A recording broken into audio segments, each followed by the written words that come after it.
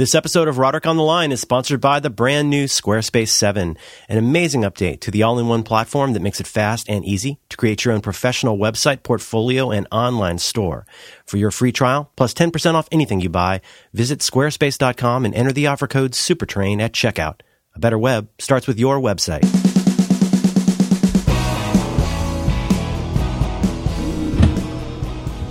Hello. Hi, John. I couldn't find my microphone. That's okay. It's the one in front of you there. How's it going? Good. How are you? Whoa, man, you've been busy. I have been busy. America has been watching you drive. Ooh, I drove and drove and drove. Man, we got a lot to talk about. I know. I drove from Massachusetts to New Hampshire, to Vermont, to New York, to Pennsylvania, to Ohio. Oh, my God. To Indiana, to Illinois, to Missouri, to Kansas, to Nebraska, to South Dakota, to Wyoming, to Montana, to Idaho, to Washington. Jeez. And you did that probably in like a fuel-efficient hybrid or electric vehicle? Just spreading greenness? It's one of those bicycles that has a little electric motor on it. Good for you. Yeah, and it took me 4 years.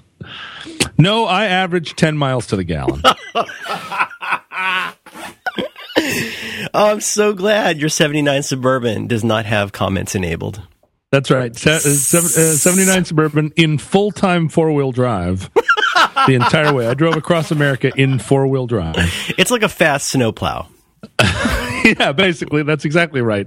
I could see guys in auto shops as I drove by eyeballing it for to fit a snowplow to it. Oh my God! To fit a snowplow to the front and a snowplow to the back. And it was in the middle of the country. Of course, gas is like $2.50 a gallon. Really? Yeah. Damn. So there were a couple of times I put premium in it, even though I don't believe in premium gas. I was like, you know what? Premium gas is like $2.60. This is America. Fuck it. Yeah. I took a big gulp cup full of gas, poured it on the ground. Oh my God. And so I don't even know where to begin. So this is, I guess, for people who've been listening for a while, they know that this has been a grail quest for you. Mm-hmm. Looking for white whale. On the one hand, we want to find the right automobile, the right truck for you, but also you had something pretty specific in mind for a while. Yeah, a specific thing, and it seemed like the there just weren't that many of them. My perception growing up in Anchorage was that there were a limitless number of Suburbans because they definitely were the rich kid car in Anchorage, right? If you were a pretty well-off kid, your family at least had a Suburban in addition to 3 or 4 other cars and a boat and an airplane. But Suburbans were everywhere, and I just had this idea that in the 70s, like the Suburban was the most popular car. Maybe I thought, and then with a little bit more research, I realized that in fact, Chevy was like solidly in third place of U.S. truck sales all the way through the 60s, 70s, and 80s. That's surprising. It is. Ford has always sold the most trucks, and then Dodge sells more trucks than Chevy. Which one's like a rock? That's Chevy. Okay. That was Chevy trying to and I think what has happened is that General Motors, for those of you not in the United States, General Motors owns Chevrolet, and GM has caught up in the truck races. If driving across the country now, you'd be astonished how many Dodge trucks there are. So I think Dodge might be number one. And you know what I see a lot of is Toyota Tundras. Well, but see, you live on the coast, and this is one of the crucial fogs that we're in living out here. Mm-hmm. The cars that are on the road in San Francisco and Seattle are not representative of the cars that are on the road anywhere in the middle of the country. Is that right? Yeah, Still. And there are huge portions of the trip that I just took where every single car I could see, and the ground is flat too. I can see 3 miles ahead and 3 miles behind, and every single one is a pickup truck, and they're all like hyped up, jacked up, customized. I mean, they come right out of the factory now, pre-customized, right? In the same way that you could customize your. It almost puts a lie to the term, because when you think of customizing, you think of taking like your no, just in the sense of like ordinarily back in the day, you'd go to some kind of shop in your area to get it tricked out, right? You'd go and you'd get things added to it. But you're saying you can get like the same kind of variety of tricked out stuff like right off the showroom floor. Yeah, you used to have to go to a specialty shop for. That was an innovation, I think, that the Scion. You remember when the Scion was released, and it part of the marketing was that you could trick it out from the factory 100 different ways or 1,000 different ways. And now my guess is that all automakers will embrace this soon. But for sure, if you want, it's kind of like the nomenclature of the espresso wars. Remember when? Is that by Frank Herbert? the nomenclature of the espresso wars. Yeah, it was a module that I used to use when I was DMing. The coffee must flow. But you remember when a small suddenly became a tall, and then a medium was a grande, and then there was something else on top of that. You got the Vente. The Vente, that's right. And on a truck, like the smallest, least optioned truck is already branded as like the Extreme Omega. Yukon. This 4-cylinder Ford F-150. Yeah, it's already got flames on it from the factory, and then you can decide how many more ridiculous like skull heads, and you can get the grill so that it looks like shark's teeth, and but it's because it's nominally. This is the part that's so hilarious to me, is that because it's nominally for work.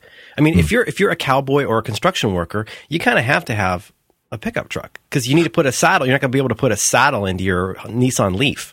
You need something that big. But the funny part is how many of these things you hear that sound, and it sounds like a FedEx truck. You hear that bump, bump, bump, bump, bump, bump. So it's a diesel, and there's not a single scratch in the bed. Right. Well, yeah, because they're doing is, yeah, they're just going from it's just obese children's soccer clothing in the back. Well, and they're going from their weird. Hardly anybody really works anymore, but they're going to their. You want to go to Costco after Applebee's? They're not working in software necessarily, but they're working in some kind of, propane-based economy where they are doing work, but it still is like it doesn't require hauling. Yeah. And what's astonishing is that all of the like rock and roll rebel iconography of 25 years ago, where the rock and roll rebel saw himself as the opposite of some dumb middle of the country hick, all that rock and roll rebel iconography is now completely embraced and endorsed by these young guys in the middle of the country, and including like extreme sports talk and hip hop. Well, and super hip hop. So there's the coastal affectations that come out of hard rock and maybe even a little bit of punk rock, right? Mm-hmm. You got that kind of stuff. You got the dice tattoos over the checkered flags or whatever. The weird. The weird rockabilly offshoot of punk rock. I mean, there's but still, you're right. Like spray painted graphics and no fear are. And so all the way across the country, every single young guy is repping this vibration, right? That he's radical, no fear, gar. And his truck communicates that, and the driving etiquette certainly communicates that. A lot of them are also pulling trailers that have more rad 4-wheel off-road, gas burning things. And as I'm driving across the country in my like vintage Suburban with its like bubble, that basically all the logos are in Comic Sans. I'm thinking at first, I'm thinking like these guys coming up behind me, right? They're in a GMC truck. I'm in a GMC truck. Mm-hmm. They're going to like tip their hat. They're going to recognize as they blow by me because I'm going 60 miles an hour in the right-hand lane and they're going 90 and they're going to tip their hat. And as they go by one after another, no recognition of me or acknowledgement of the thing that I'm doing is cool. They got no history. Not at all. And I mean, because the thing is, you're driving like you're driving the 64.5 Mustang of their truck, or the 57 Chevy of their truck. It's their grandpa's truck, and the fact that their truck is made out of plastic and that most of it was probably made in Korea it doesn't matter because they're representing a whole different philosophy. And honestly, I feel like calling up my good friend Elon Musk, and saying, if you really want to revolutionize this country, electric motors have a ton of torque, and torque is something that you hear talked about a lot in the middle of the country. That's why they want a diesel motor in those trucks. A lot of torque talk. Because they got a lot of torque. That's right. And nothing's got more torque than an electric motor. And if somebody just makes a ridiculously torquey truck and then they build an advertising campaign around it featuring like Travis Tritt and Pauly Shore and Peter Tork, and they're I don't know if you can get Peter Tork, but they're in the truck and a bunch of guys in their Dodge trucks are like in a mud bog, and then here you come in your Tesla truck and you just school these guys in the mud bog. You're like, oh yeah, you think you've got pulling power? Bwah! And you got to make it so that it makes some bwah sound. Mm-hmm. They do that now. They add sounds like BMW. Yeah. I heard a thing on NPR about how they add like extra motor sound to come in through the speakers. Yeah. You add motor sounds. You put a huge subwoofer in the back that's just making muffler sounds. And you transform the country because honestly, like they're not buying these things really because USA even, because all you have to do is like open the glove box and it says made in China in there. It's just a kind of like, it's peacocking, it's a display of no compromise attitude. And I mean, nothing says no compromise like Elon Musk. That's right. There's no reason you get some nice green truck nuts on there. No, you're absolutely right. I think about it now because not to make it timely, but we're in the midst of a baseball tournament here, and everybody's wearing their gear for the local sports team. I was in the town of the opposing sports team. Oh yeah, did you get barbecue? I did, and I drove past the sports stadium where the baseball tournament was being played. The royalties.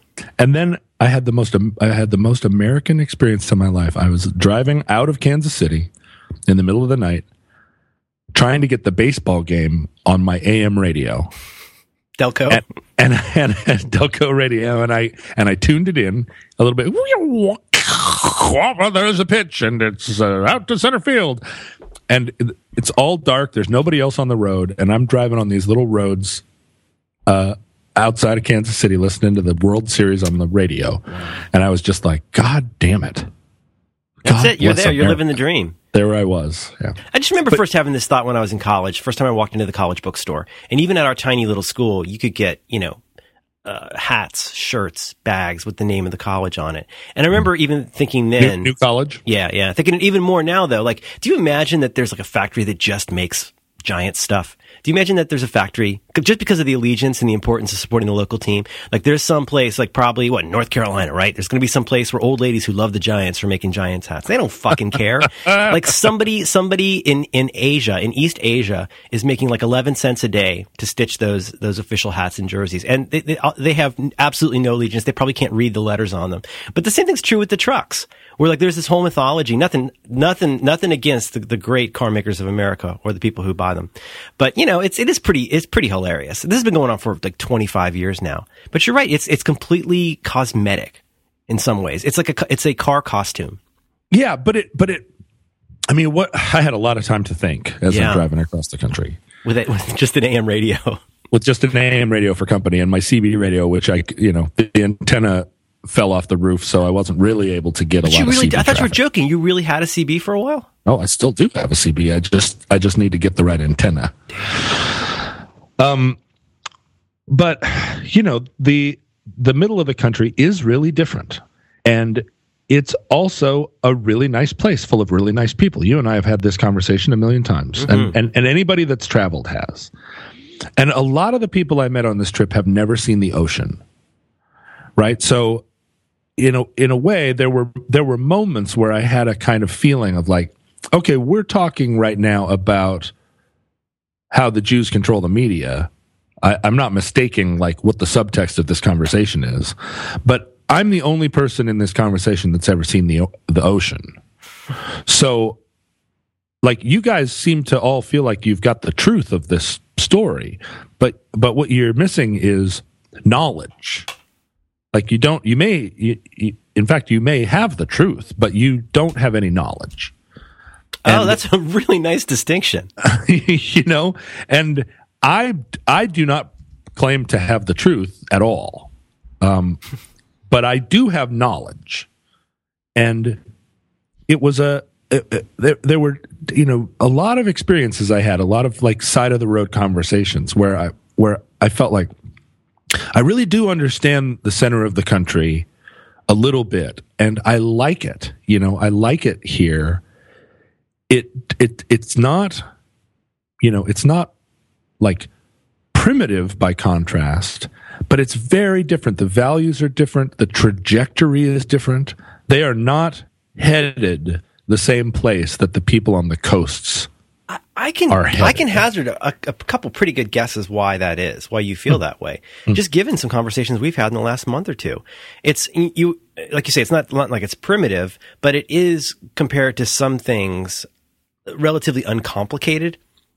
You know what I mean? I don't want to say simple even, but I mean like there's a version of how this goes, and they're not staying up all night worrying about it. It really feels like a trajectory, that people on the West Coast are churning ideas faster, and there are fashionable ideas. People on the West and East Coast, people out in the world, people in Paris too, probably, and Auckland, New Zealand, are churning ideas. Maybe not Auckland, but they're churning ideas, and they're going through them faster and faster. Right? You get an idea, it flashes around, everybody's talking about it, and if you're living in Kansas City, but your primary life is on the internet, you're also part of this conversation, right? But if you're not part of it, you're not aware of these intense fashions of thought that seem to be leading us somewhere, right? We're the product, you and I and our listeners, over the course of the last 3 years, we're the product of 5,000 idea storms that we can maybe kid ourselves, or maybe it's true that those idea storms are building something. We are further along. And if you were living somewhere where none of those idea storms had happened, the tempo of thought is slower, and your thought evolution is slower, and you end up on a different road to some. You're headed.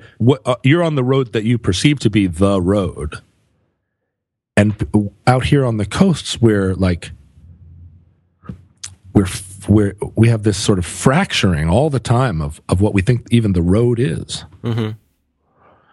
So I didn't come through the country feeling like more hopeful that we were going to achieve a national consensus at any time.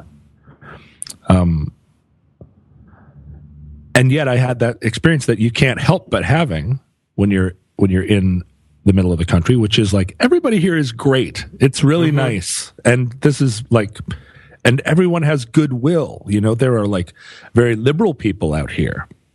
there are people with very progressive ideas, but in general, it feels like that part of the country is starting to really want different things. Well, I got a couple thoughts quickly on this. One is there's that term I learned from you, frisson. There's, you think about like, depending on where you live, what are the sources of, when you think about all these ideas being hustled in one place or another, or as you like to say, like trying on new ideas, like where are the sources of frisson in those areas? And I think that's one key difference is, whatever, a really oversimplified way to look at it, whatever your culture is whatever gets approved or talked about mostly favorably a lot tends to be the thing most people kind of agree with.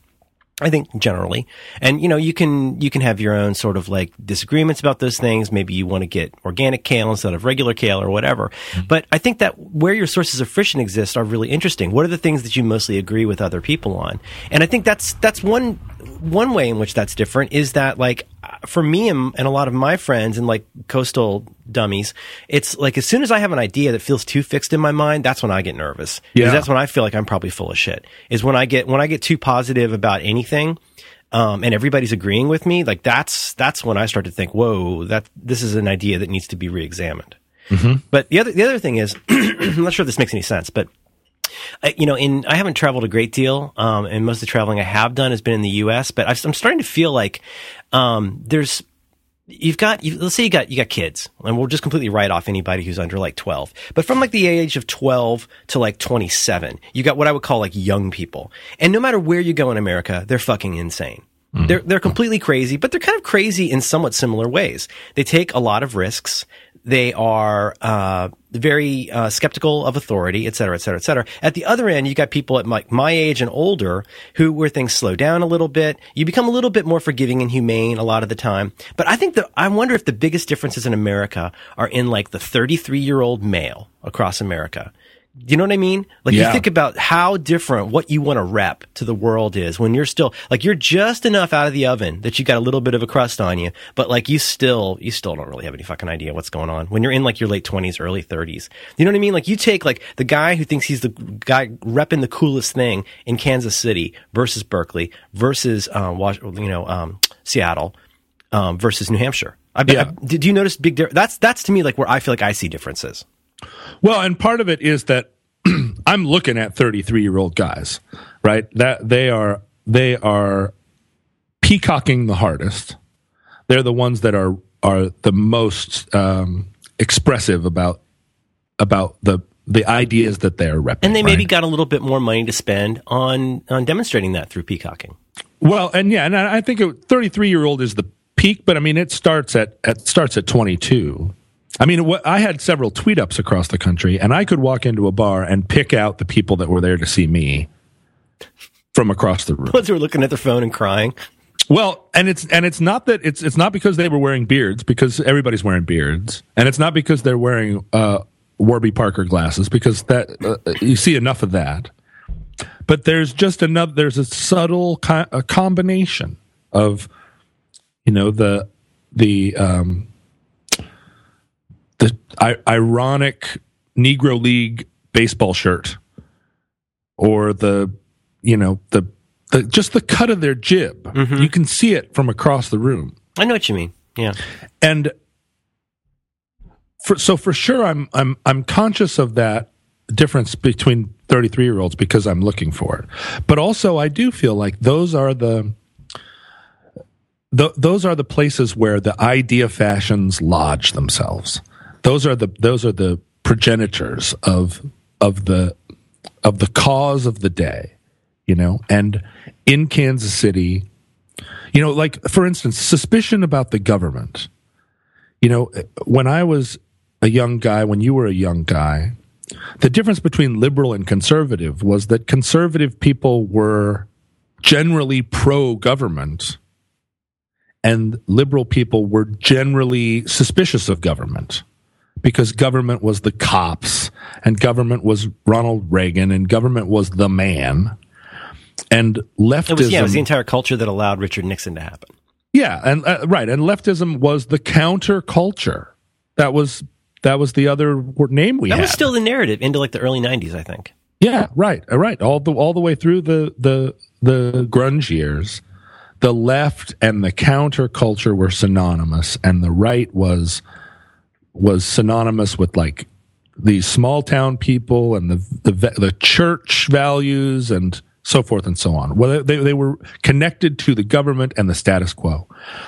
And now we're living in a world where all of the people in the prime of their life, in the middle of the country, if they think of themselves as conservative, they think of themselves as opposed to the government, which they perceive to be a product of all these years of political correctness, all these years of university people and the liberal media. And so, I get the feeling like smug intervention, like thinking you know better than everybody and then forcing that down their throats. Exactly. I mean, it started when somebody came to their dad's club and said, you have to start letting women into the club. It can't just be men only anymore. And they were like, what the fuck is the government doing telling me blankety blank? And that kind of, the liberalism that in a way did have grew a tremendous power in American government at the bureaucratic level. We talk. It's funny how the demographics shake up when you just have slightly fewer people who are systematically kept from making money and having power. When you change that formula just a little bit, it's disruptive to everybody. But the liberal project was really to colonize the bureaucracy of the government. In a way, it doesn't matter who the president is. And at a national level, we talk about like, oh, it's George Bush is in Iraq and we're in a police state. But at the Department of Health and Human Services, they are still enacting a generally liberal project. And we have these. Even setting aside what the actual goals or implementation is, the whole idea of it is essentially a more liberal idea. Right. Yeah. So as long as there's public housing, as long as there's public assistance, as long as there's Social Security, as long as there's food stamps, as long as there is, and not just that stuff, but every time a government regulator comes and tells you have to clean the asbestos out of your furnace flue, it is in general a kind of liberalism in action, and it doesn't matter who the commander-in-chief is. And the middle of the country perceives that and perceives because they perceive it at a street level. They see those changes enacted, and they feel they've grown this estrangement to the government, and so they've adopted all this froth of like that sounds anarchist almost. They see themselves as a counterculture to the forward motion, the inevitable forward motion of this liberal conversion. And the only problem is that the liberals on the left coast also still see themselves as a counterculture. So everybody in the fucking country now sees themselves as a goddamn counterculture. And the culture that we perceive ourselves to be at war with, if you went down and talked to people at El Centro del Raza and say like, do you feel like the government is on your side? They're going to say, no, are you kidding me? We're living in a white male supremacist police state where, which is still has like systemic discrimination. And then you go out to the country and you get some kid off of the back of his truck and you go, you feel like the government's on your side? And he's like, what? Are you kidding me? Like nobody feels like the government represents them. And it's fucking bizarre. Actually, it's about ethics in video game journalism. This episode of Roderick on the Line is once again sponsored by our friends at Squarespace. Man, have we got news for you, because Squarespace 7 has just hit the streets, and boy, is it ever great. Squarespace 7 makes things simpler and easier while retaining the power and complexity of the Squarespace platform. They aim to solve all the basics of your online identity by providing easy, beautiful solutions for websites, email, images, logos, domains, cover pages. They even have new developer access. and they've made getting started with your unique web presence easier than ever. The platform is now even more all-in-one, simpler to navigate and operate. With Google Apps directly in your account, email setup is a cinch. Getty integration allows for instant imagery, and the cover pages plus new templates help you get going right away. This is an all-in-one platform that's even more, let's say, all-in-oneer. They're going to just have to run with that. I'll tell you what hasn't changed. You still get 24/7 support. The plans still start at $8 a month, and you still get a free domain name when you sign up for a year. To learn more and to sign up for your free trial account, please do yourself a favor and visit squarespace.com. And when you're ready to buy, please tell them you heard about it from your pals here at Roderick on the Line, because as a listener of this program, you get 10% off anything you buy by using the very special offer code SUPERTRAIN at checkout. Congratulations to everybody at Squarespace for a fantastic new release, and we thank them, as always, for their support of Roderick on the Line. We could not do it without them. Not all men! not all anything. So, you got a 79 Suburban. Yeah. You covered, I don't think I even knew half the states that you mentioned. That's an asinine number of states. And you covered it all in, what, like 5 days? No, well, I mean, I stayed in Ohio for 4 or 5 days. Did you see family? Saw some family. I was, I have a nephew who's a firefighter, and we were there at his fire station in Ashland, Oregon, and he was showing us around. And then, just like do you remember the television show Emergency? Mm-hmm. Gage and DeSoto. and just that. I think I remember. I'm not sure. That sound where all of a sudden, I get a total boner. I get a total boner from that sound. I should make that my ringtone. And my nephew who's standing right in front of me, with kids all around him talking about the pumper truck, his eyes went black like a shark, and all of a sudden. He did not see us. No one saw us. And all that was communicated to us was, by body language. He's like a public safety sleeper cell. Yeah, right. It was like, get the fuck out of the way. Do you hear the sound? And we all scrambled, and they were in that truck and hauling ass out the door with the siren on in what appeared to be seconds. And I've known firefighters. I have a good friend who's a paramedic. I think about firefighters all the time because they go by you on the road. But to be in the fire station and in this state of like basically padding around in your underwear, having a day, ba-ba-da-ba-da, and then checking on the chili, and watching your stories. That bell, and then like they leap into action, and as they were going out the door, I was conscious of the fact that they have no idea what they're about to go see. And it could be a cat stuck in a tree, right, or it could be a Lincoln Continental on fire with 6 people in it. And God, can you imagine that? I cannot. And I can't imagine the not knowing of that.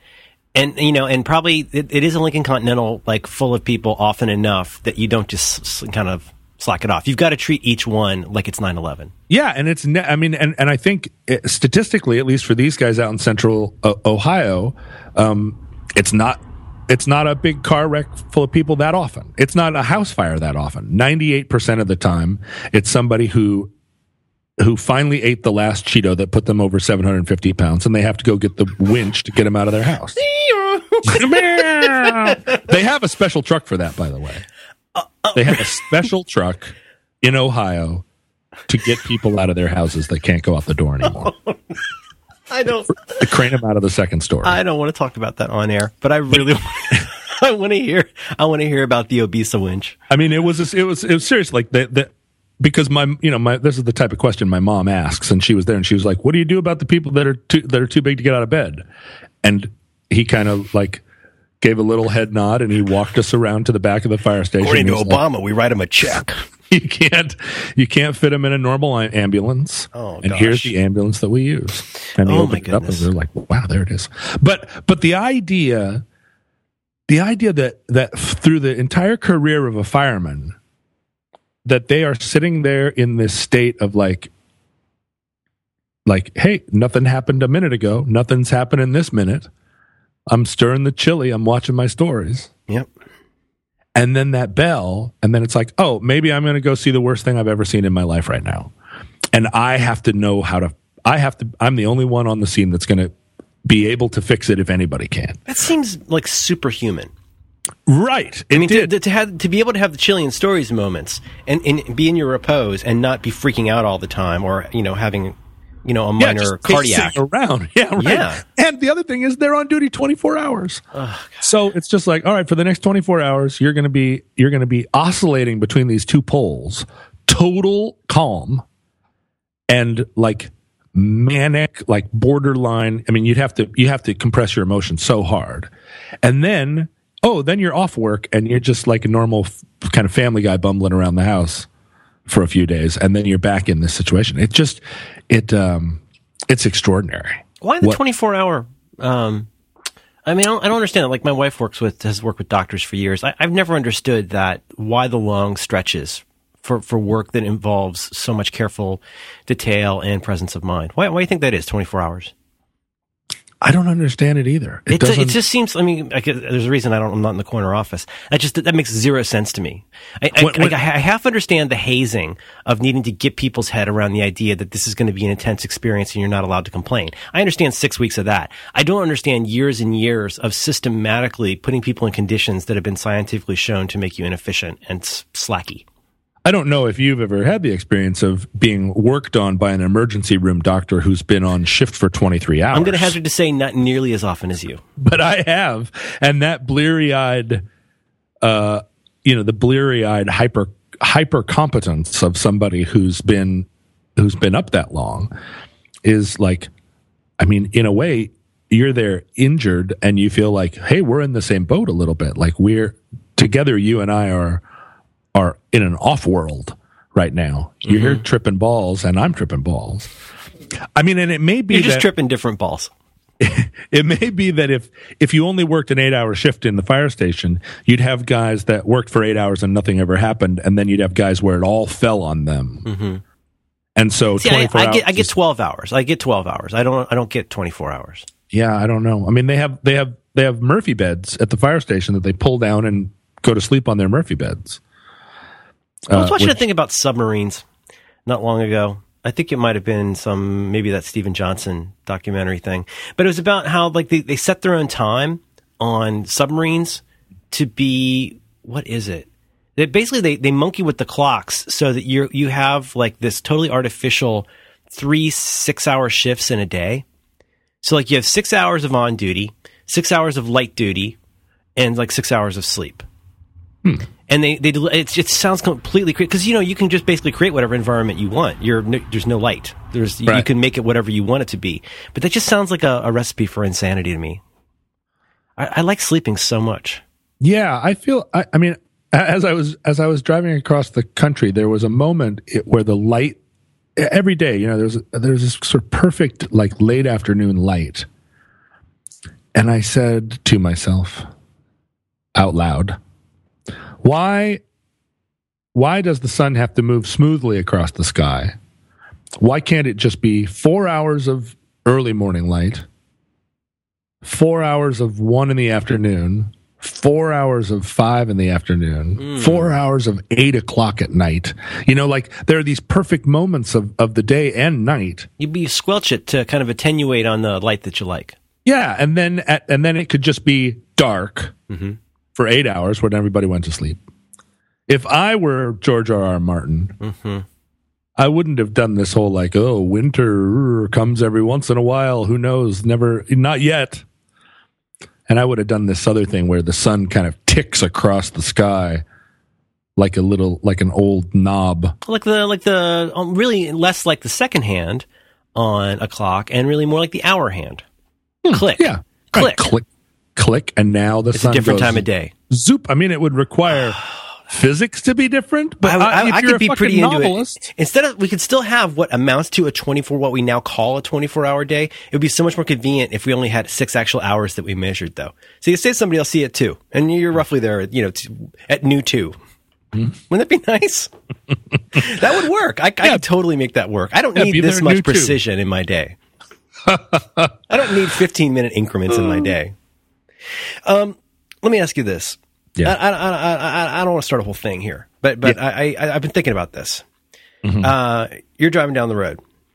and let's say you haven't recently been in a fire station. Let's say it's just a normal day. You hear sirens coming from behind you. Do you pull over? Do I get off the road to let the car go by? Yeah. Oh, yeah. Okay, I do too. Yeah, I think it's the law to do that. I would like to think that that's the law. When I was a child, there was never any question about it. Every single person on the road fucking pulled over, and you let the ambulance or the fire truck or whatever go by. And now today, they're more like, is it cool if I get by? Like, I can't believe how many people don't pull over anymore for like a fucking ambulance. Do you notice this? I mean, I really notice this. I don't even drive that much, and I notice it. And I'm like, what is wrong with you people? A lot of them just sit there. They just stop their car. You know, like that's going to help. No, you have to get out of the way. You have to move and let this thing get by. Are you with me on this, though? Yeah, well, I see it. I see the declining standards everywhere, Merlin. Well, this is my thread I'm trying to bring up here. Yeah, because I thought about this. I thought about this. I'm sorry. Go ahead.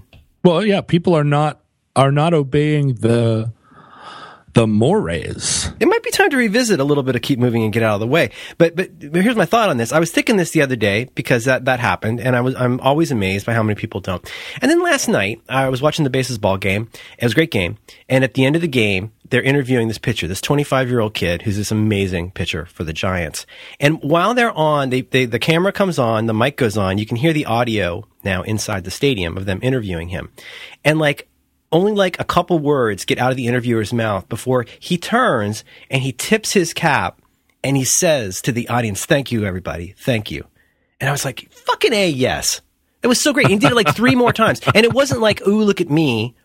You know, right. I'm Madison Bumgardner or whatever. He's doing what people used to do, which is you tip your fucking cap to the stadium. You say thank you. He's got a little class, this guy. Like when you go off the field, you tip your cap. The people applaud. You look up and you graciously, like a gentleman, you fucking tip your cap and you say thank you.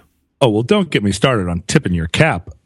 I mean, you know, the rule is... John, I actually do. I actually want to get you started. I'm looking for a new canon here. I'm looking for a new canon with 2 ends, not 3. But where we can heal the divides between all of these different vehicles and what they're repping. And I don't want to talk about money. I don't want to talk about politics. I want to talk about what's the stuff that just we all need to get on the same page with. And I think moving over for the ambulance and tipping your cap is a great place to start. Well, the place to start is take your goddamn hat off when you walk inside. Oh, these kids today. You can wear it. Oh, it's not kids. It's guys my age. Well, you know why? Because they're the only ones that are wearing stupid hats. Well, that's their proxy hair. Oh, they're bald. They're bald. Exactly. Right. But I don't give a shit. It's like asking somebody, they think it's like asking somebody to take off a prosthetic leg. They're like, I'm not taking this off. The thing is that in 1980, being bald was difficult. I admit it. Everybody looked like Wallace Shawn. It was a terrible condition. The standard was that you were a member, that you were the star of the Bee Gees and not his bald brother, right? Everybody wanted a big head of hair. And if you didn't have a big head of hair, you had Wallace Shawn little tufts on the side and it was embarrassing. But somewhere along the line in the 1990s, we invented the technology of shaving your head. Now bald guys look amazing. Bald guys look tough and cool. And only you, bald guy, even know if you're bald. And you found your power through being bald. You're the bald tough guy who doesn't take any shit off anybody. Bald is beautiful. So your hat is no longer like bullshit. Your hat is a hat. And if you want to bring hats back, you also have to bring the whole retinue of hat etiquette. The first and easiest part of which is that you take it off when you come inside. And I recognize that once you're inside and you've taken your hat off, now you have the awkward problem of carrying your hat around, where it's much easier to carry your hat on your head where it was before. But wearing a hat is not easy. It is not a simple thing that you just brings with it certain responsibilities. It does. It's like fucking carrying a sword around. Yeah. You don't get to carry it on an airplane, and you don't get to wear your freaking hat wherever you goddamn want. And you don't have to check it, but you should put it in the overhead bin. If the doors of the building that you're walking into are barn doors, you can keep your hat on. Yeah, I think it's a little nuanced because I think definitely that no question. If the one drives me crazy is when people sit down to eat dinner and they're wearing a hat. I don't know why, but that really bothers me. Also, you don't know why? You don't know why that bothers you? Because it is an affront to humanity. Yes. Yes. Take your goddamn hat off, and take your hat off when they play the national anthem. Oh, that's number 3. It's right here on the list, number 3.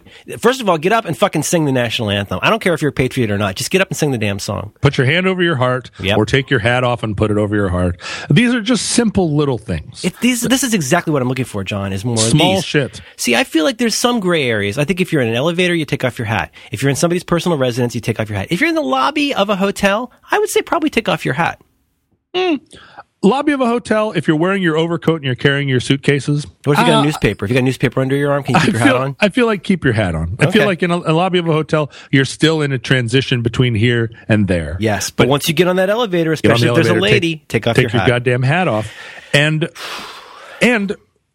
like, rejoice in it. Rejoice in you are already rejoicing in what you perceive to be and this includes baseball hats. I'm not just dumping on people in fedoras. Like, you're wearing your hat. It means something to you, right? It matters. There's something about having it on that it's not just, even if it has become an absent-minded thing, at a certain point, the hat, you recognize, like, this hat is going to be part of my identity. This hat is part of my thing. Like, rejoice in all of the little dance that wearing a hat allows you to engage in. That was an awkward sentence. No, I was with you for every awkward step. You know what? I'm going to change my game because I wear like a Carhartt hat like a lot of the time, just because I like to keep my head warm. It's a warmth issue. You should switch over to a Filson hat, but yeah, I agree. Okay. You know what? I also got a new haircut, so it's going to be easier for me to take off a hat without having hat head now. But when I was walking across Europe, very shortly after I started really walking across the flat plains, which, believe it or not, starts all the way up in Holland, I was like, oh my God, the sun is beating down on me all day long, and I'm not going to be able to survive this. This is like, it's brutalizing me. And I stayed the night in a little farmhouse, and in the morning, the wife of the house said, you need a hat. And I was like, I was just thinking that I do need a hat. And she reached up on a peg and she took down this straw farmer's hat. And she said, here, you can have this. And I was like, I can have this amazing straw farmer's hat. And she was like, go, you need it more than we do. And I wore this hat all the way across Europe. And over the weeks, I realized that out in the country, all these little hat gestures still convey a ton of information. Mm-hmm. You put your finger up to it, like a little mini salute. Yeah, one finger up to the brim to salute a guy that's on a tractor.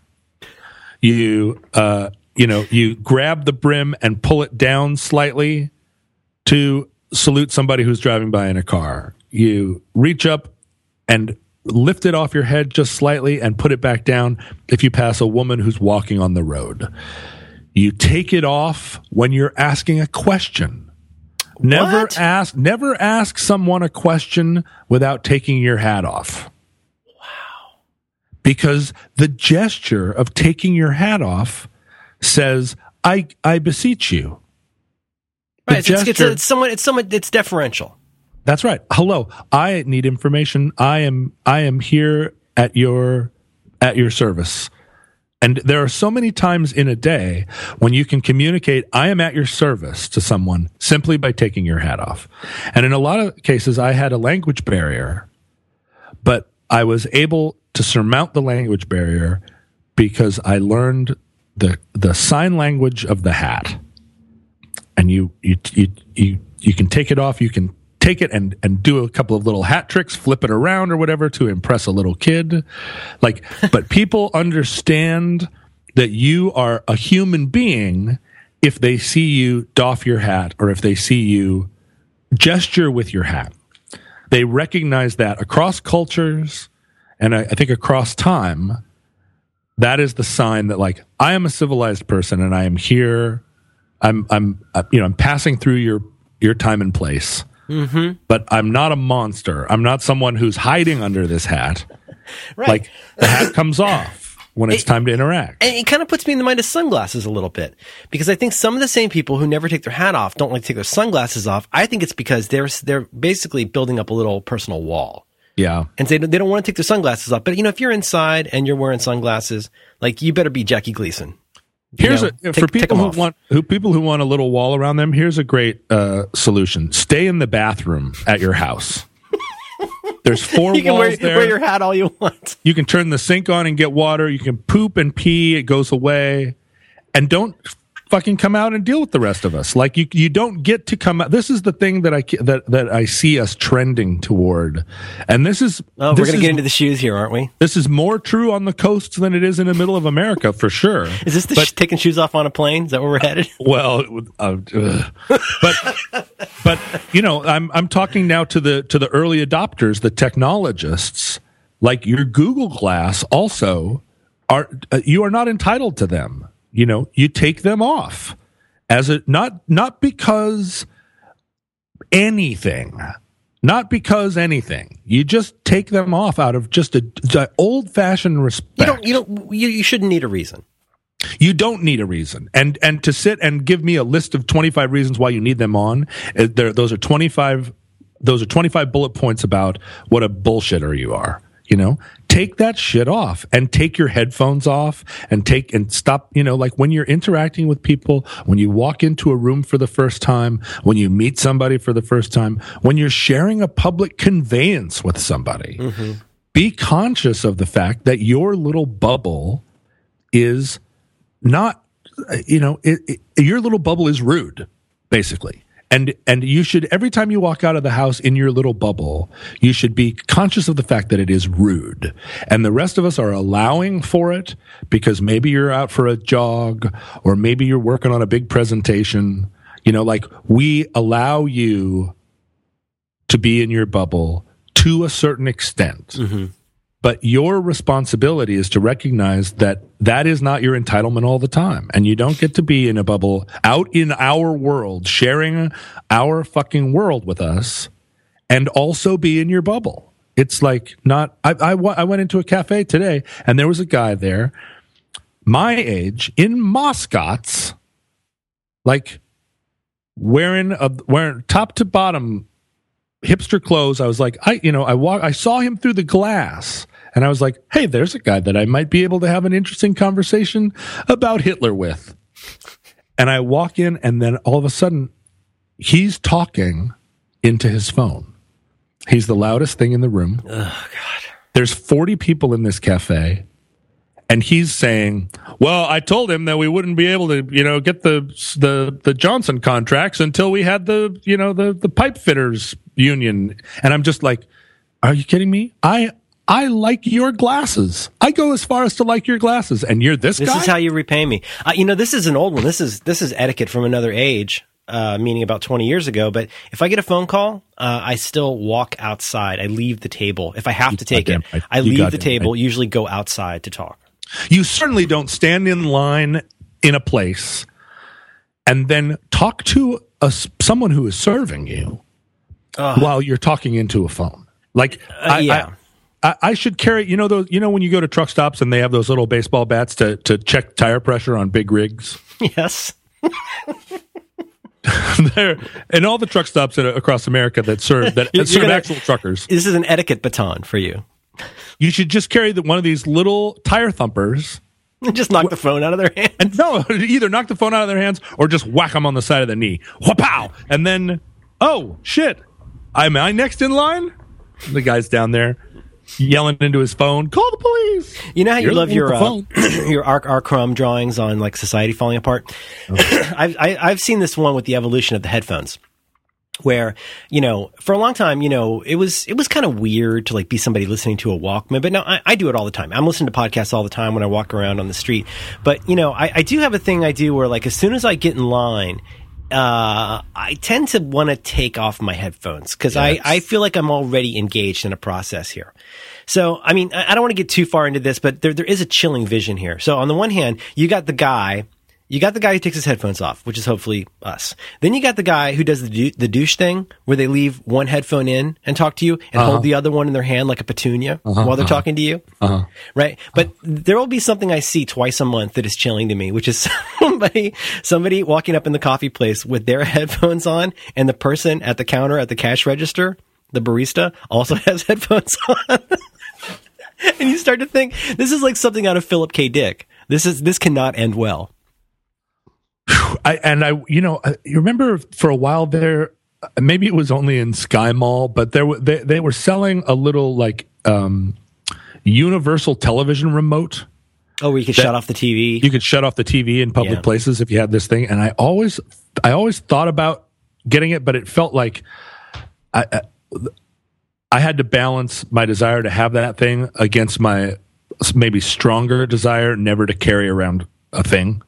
Now I don't carry around a bunch of gizmos, and the last thing I wanted was like an asshole gizmo like this. But if I was a guy that was carrying a bunch of stuff anyway, I would love to have a thing that turns TVs off. Oh, well, see, I have mixed feelings on that, because just the small feeling is that's a dick move to do that. That's not your place. But my much huger feeling is, Jesus Christ, why is Fox News and CNN and Sports Ball, why does that have to be on in every restaurant? Why does that have to be on in every airport? I think it's partly because men in particular are terrified of being alone with their thoughts. Yeah. But I swear now, as long as we're coming up with the new canon, I think one of them is like, just shut that shit off. Like if it's a baseball game you really want to watch, have it on in your restaurant.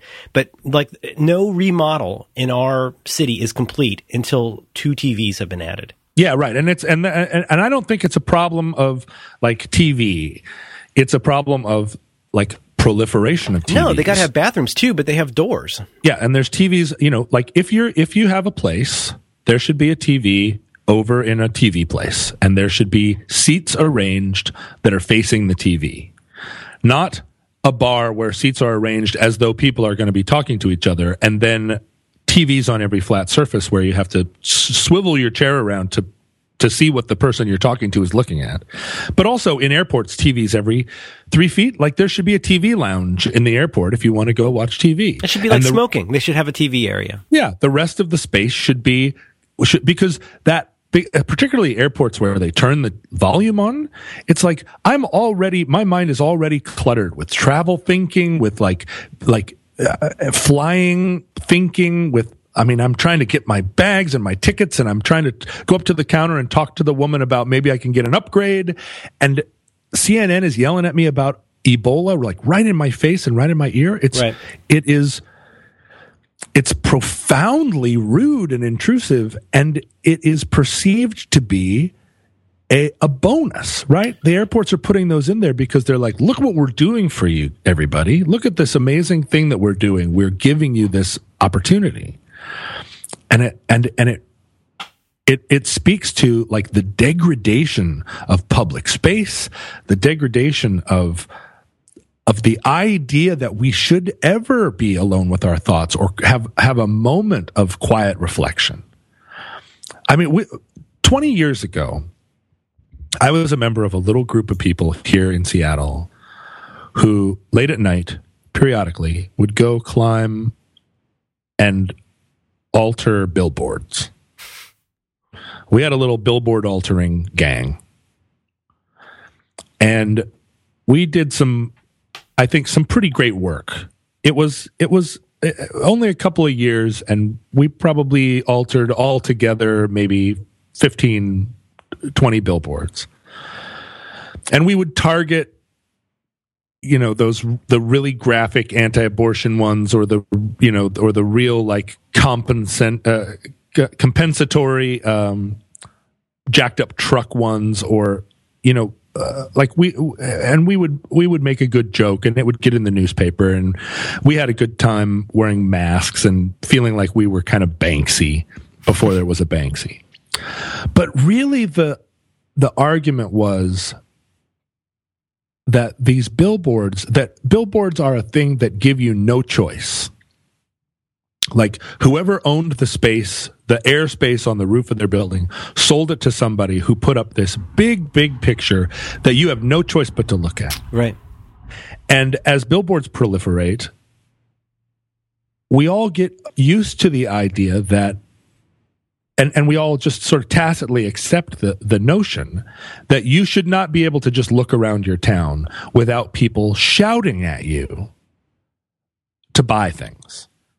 And when you really start to look at billboards in your town and as you're driving down the road, it becomes like grossly offensive that your eyes, which you need to have open in order to walk or drive, your eyes then are targeted everywhere you look by people who have no more right to do it than just that they own or think they own or rented the space where the feet of the billboard are, right? There's no set. We don't have a sense in our culture of like renting the space. They don't actually own cubic inches of sky. Right. But they are renting space in our minds, and it's space that they're not entitled to just because they own the 3 square feet where the foot of the billboard goes doesn't mean that they own this real estate in my innocence in a way, the real estate of just the innocence of walking around with your eyes open.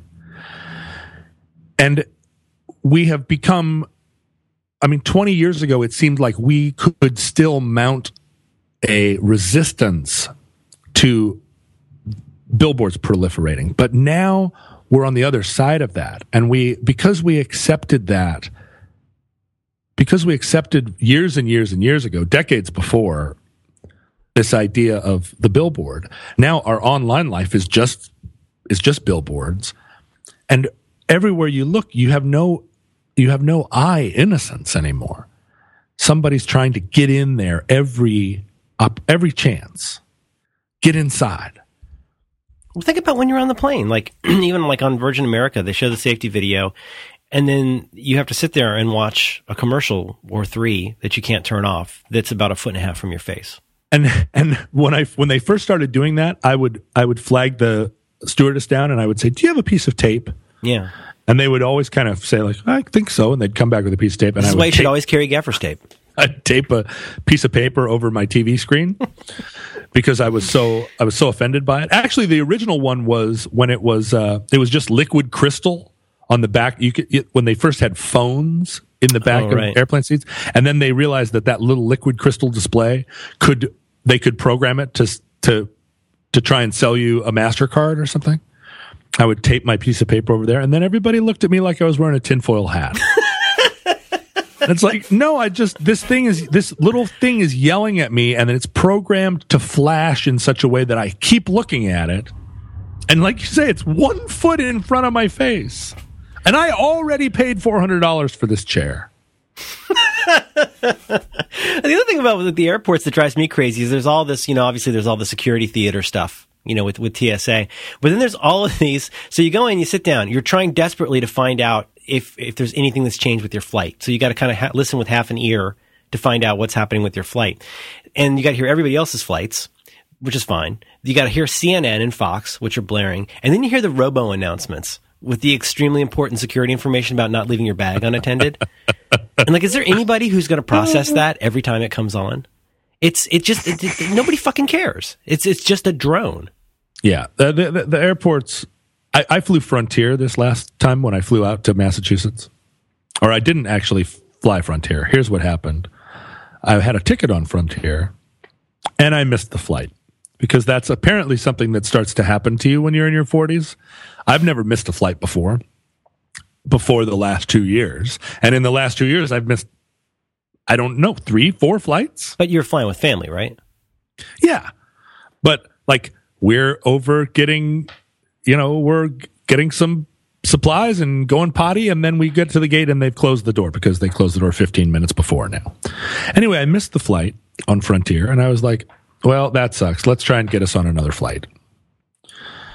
And Frontier is a discount airline, and part of how they achieve the discount is that they don't partner with other airlines, and they don't. So they can't talk to their friends at Delta and work out a trade for people who need to get somewhere.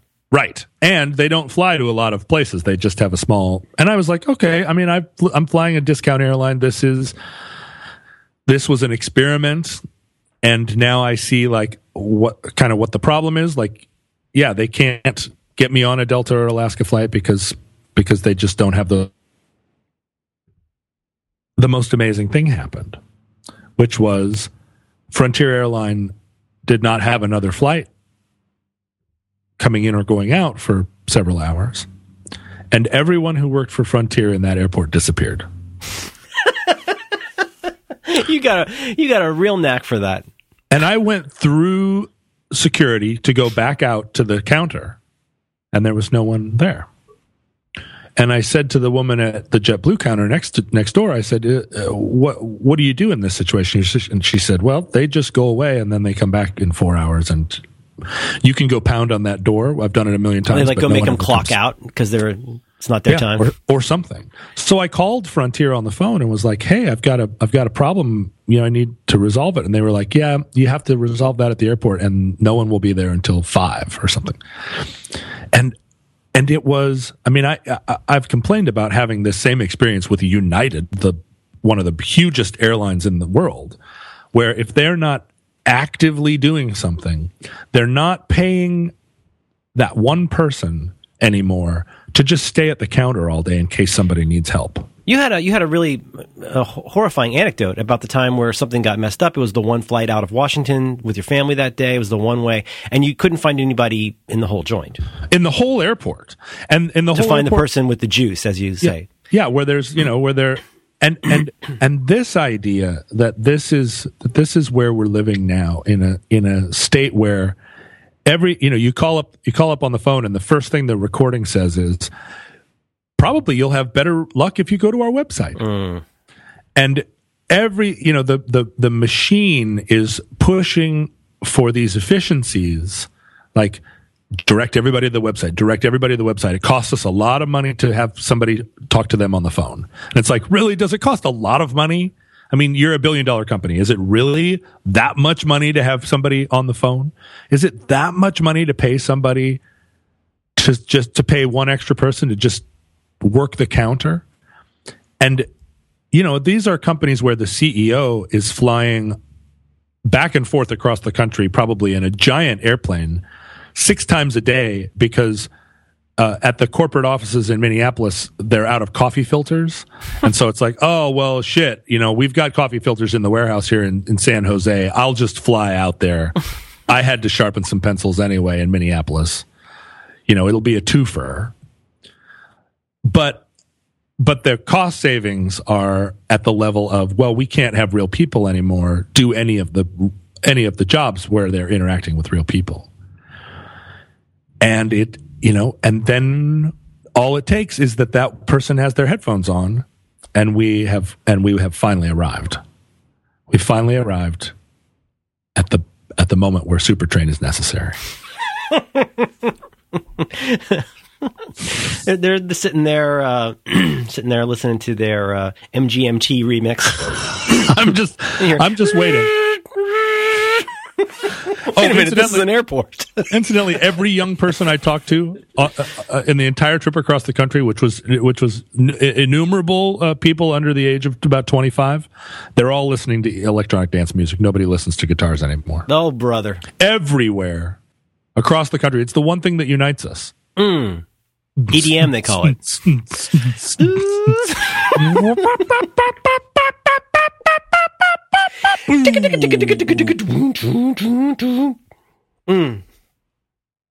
Fucking America. Oh, I frequently, I have to pee really bad. I frequently come back to something you said in the midst of that epic rant about the airport, which is that, I don't know. I mean, I'm just repeating what you've said, but it's so interesting to me, your point about, like, on the one hand, yes, you have to find somebody who can get you the juice. Like, obviously there's not a channel. There's nowhere to go and pick up a phone, tell them your boarding code or whatever, and have them fix it. There's no infrastructure for that. So first of all, you got to find somebody. Then you got to find somebody who can do something about it. You got to find somebody who can do something that will do something about it. And so primarily, as you said, this really stuck with me. That person, you have to make them like you. Yeah. You have to be, put differently, you have to be a likable victim in order to get anything. So with this Frontier thing, what happened was my bags were on the flight. My bags went to Cleveland. Oh, Christ. And I ended up buying tickets on Alaska and flew us to Boston. And we didn't get to Cleveland for 3 days, and our bags were there. But as I'm sitting in the airport in Seattle, I don't know that my bags are on the way to Cleveland. No one's told me that. I think maybe my bags were taken off the plane because they used to threaten to do that. If you didn't get on the plane, they would take your bags off. So I was about to get on a flight to Boston, and I was afraid my bags were downstairs somewhere. And I couldn't find a Frontier employee. Oh, I hate this feeling. So I called the number. And the first woman I got said, well, there's nothing we can do. There has to be somebody there at the airport, and they won't be there till 3, so I don't know what to tell you. Sorry. And I hung up the phone with her, and I ran around the airport for an hour trying to talk to somebody, and I talked to somebody in Alaska, and I talked to somebody down in the baggage area, and nobody could help me. So I called that same number back, and I got a different woman, and she said, well, let me try and call the baggage people. And she called, nobody answered. She said, well, this is something that's never happened before. That's the thing is, I don't want to interrupt you, but like, it drives me fucking crazy when it's like, if there was an actual emergency here, how would you handle this? Because this is like a sandwich shop where you've never actually made food. Like every situation, it feels like an emergency to me. Well, sure. But I mean, like if they said we've got reason to believe that there's somebody who left a bag behind, who's trying to blow the shit up. I'm just saying, like, it really feels like, I have this thing that feels like this must happen, a dozen times a week. And you're treating this like this incredibly weird edge case that's, you got to call down to the baggage? Like, is that a big deal? And so I said to her, like, well, I mean, where is the bag likely to be? And she was like, well, I just can't say. I don't know. There's I was like, so many places it could be, John. Yeah. And I was like, well, is there a way to, is there somebody that I can, I'm about to get on another airplane. Is there somebody I can leave a message for? No, there's really not. You're just going to have to call back when the offices open at 6. And so I hang up and I'm walking around and I'm in that state of like panicky, angry. I've got to go through security again to meet my family on the other side to get on a different airplane. And I'm about to get on a plane and just my bag is just in who knows where. So last ditch effort, I call the same number again. And the thing is, you get the original operator, and then you have to go through the voicemail where it's like, you should try our website. Yeah, and then phone jail. You say operator, and it goes, I think you're asking to see talk to an operator, but maybe you can give me just a little more information. Operator, So then you get the operator, and then you say, can you connect me with the baggage woman? And then they make that. So each time it takes 5 minutes to get to a person. Okay, it sounds like you're trying to find a bag. Yeah. The third time, a woman answers the phone, and I'm like, hey, here's my situation. She goes, oh, all right, well, hang on. Give me the number on your ticket. And this is the first time anybody's asked me for this. And so I was like, huh? Oh, yeah, here's the number on the ticket. She was like, okay, do you have a baggage number? And I was like, tick, tick, tick. Yeah, I do. Here's the baggage number. Nobody's asked me for this. She's like, okay, well, but this seems so sensible. You're bracing for what's going to go horribly wrong. Yeah. Right? And then she goes, oh, I see here that the bags made it on the flight and they'll be in Cleveland. And I was like, how did you have access to that information? And your coworkers, 2 of whom I've spoken to, neither one of them, what it was I could hear in her voice, the voice of experience. Right. This woman was someone who's worked here for a while. With presumably the same equipment and nominally the same experience, she was able to do something the other person just simply didn't think was possible. Right. And she did it effortlessly. And then but think about that's harrowing to think about. Yeah. There could be somebody there who doesn't even know if this is possible to do, while there are other people who can just do it. Like that's pretty scary in an industry that is where safety and competence is that important. Well, and this is true. I mean, I don't know if you've ever called AAA from the side of the road running out of gas or in an accident or something. But when you call AAA is an amazing company and they have saved my ass a million times. But when you call AAA, there is a 1 in 4 chance that the person that answers the phone will be able to actually help you. The other 3 times, you are talking to somebody who is reading from a script, and you say, "Listen, I'm on the side of the road. I'm by exit 124 westbound, and I need a tow truck." And they're like, "Okay, so can you tell me if you are near an exit?" Oh yeah. You go, "Yeah, I just said I'm on exit 24 westbound. I need a tow truck." And they're like, "Okay, PC or Mac? Have you tried to turn the key in the car?" And you're just like, "Oh my fucking God." And then when you get somebody at AAA who has been there for a while, they're like, "Okay, great. Truck's on the way." Yep. And so anyway, this situation in Frontier, I was like, "So you're telling me that the bag is on its way to Cleveland?" And she's like, "Yeah, it's on its way to Cleveland." And I say, "Well, what do I do?" And she says, "Here's the number of the baggage handlers in Cleveland. I'm going to send an email to them right now flagging those bags. And when you get somewhere, call them and they'll probably have your bags set aside." And I was like, "Whoa, why didn't this happen an hour ago? Like an hour of my life." It's like magic. And you just did it. And it was like, that was the whole time that's what I was thinking to myself. Why isn't this possible? Like you say, this must happen all the time. Why isn't the first person that you call able to do this? And then it turns out they were able. You just didn't find the person with the juice who was willing to do it. And that's a crazy business model. And it feels like it's nationwide. It's nationwide. Anytime you're dealing with a big company now, it's just like, sorry, sorry. Oh, you're on fire somewhere and your children are dying. Oh, well, are you near an exit? It's just like, try turning the fire off and back on.